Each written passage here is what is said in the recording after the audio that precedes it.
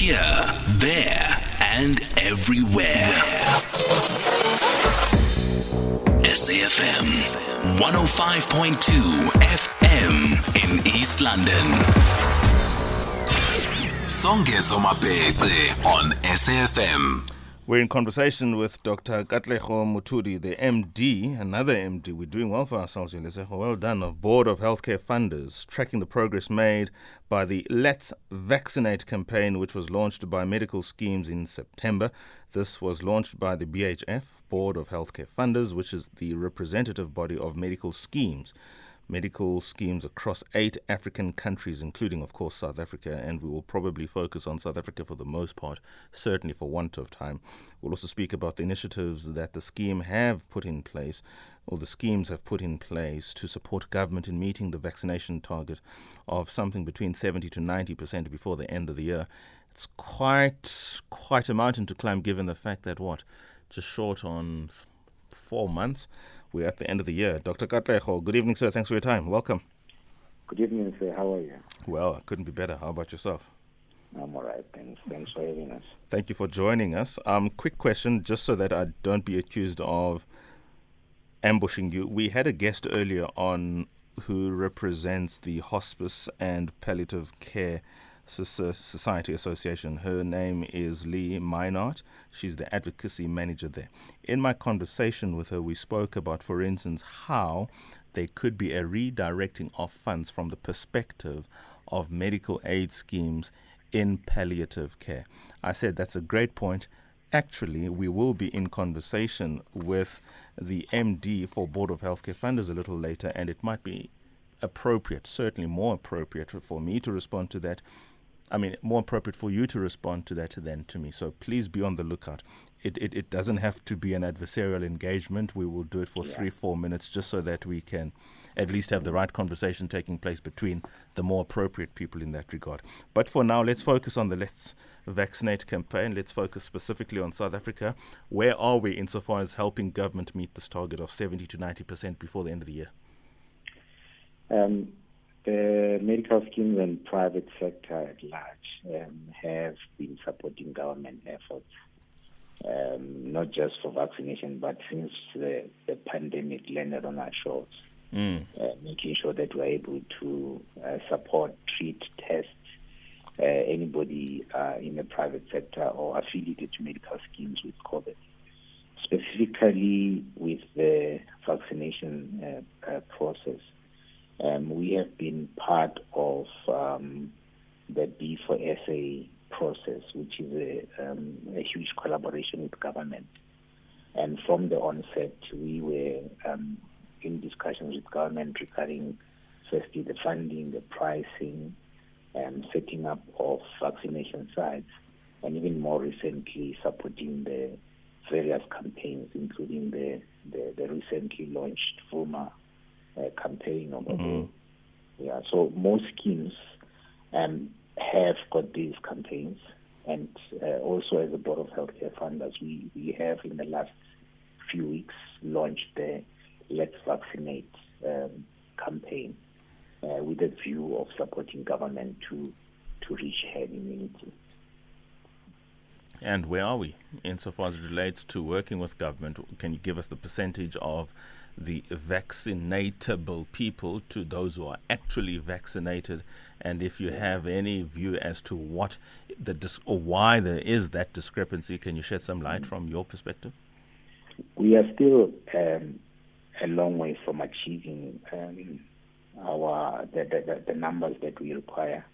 I think as of last week, people who have received the single jab, I think we're around 17 million, and inching towards, I think, 9 million for those who are fully vaccinated.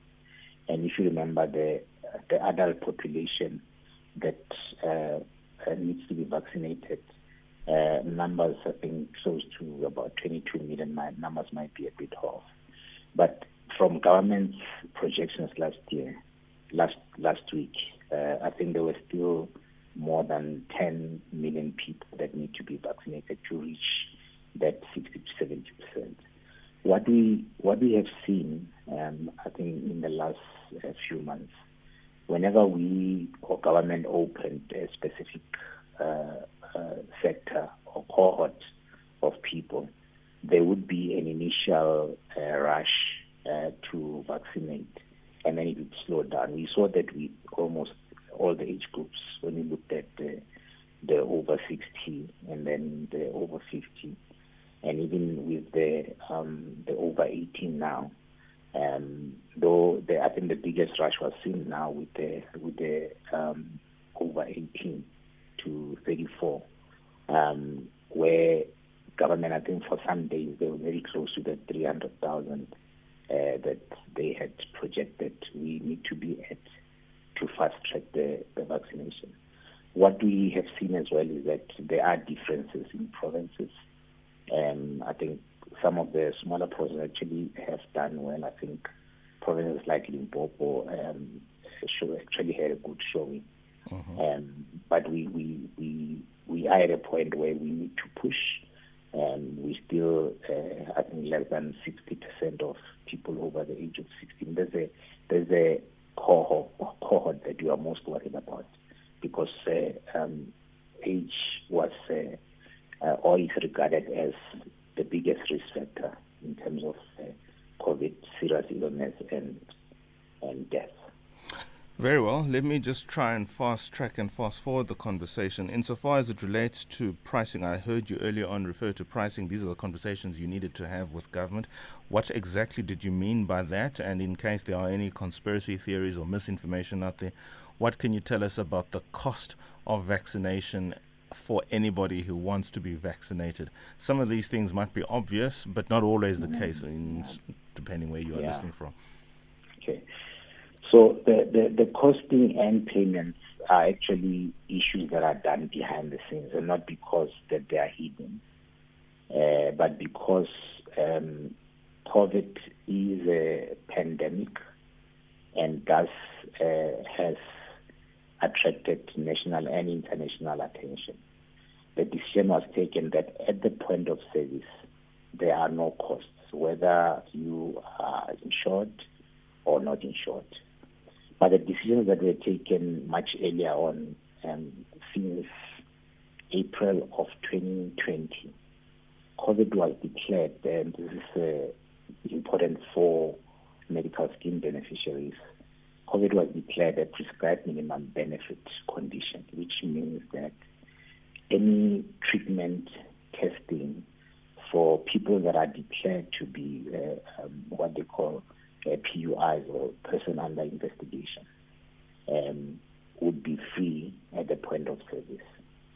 And sorry, the payment would also extend to in-hospital and any rehabilitation that is required afterwards. So the vaccines as well are fully covered.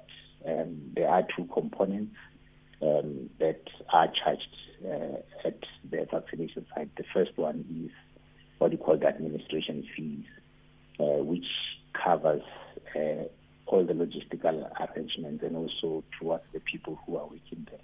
Those are covered. The pricing was determined by government. And secondly, the actual cost of the vaccine.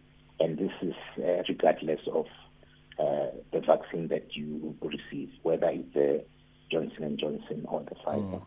Everything is actually either covered by government or covered by the medical scheme. This must be incredibly expensive for the funders. I mean, of course, they have to honor these obligations, but boy, oh boy, there's no way they could have prepared for this, surely.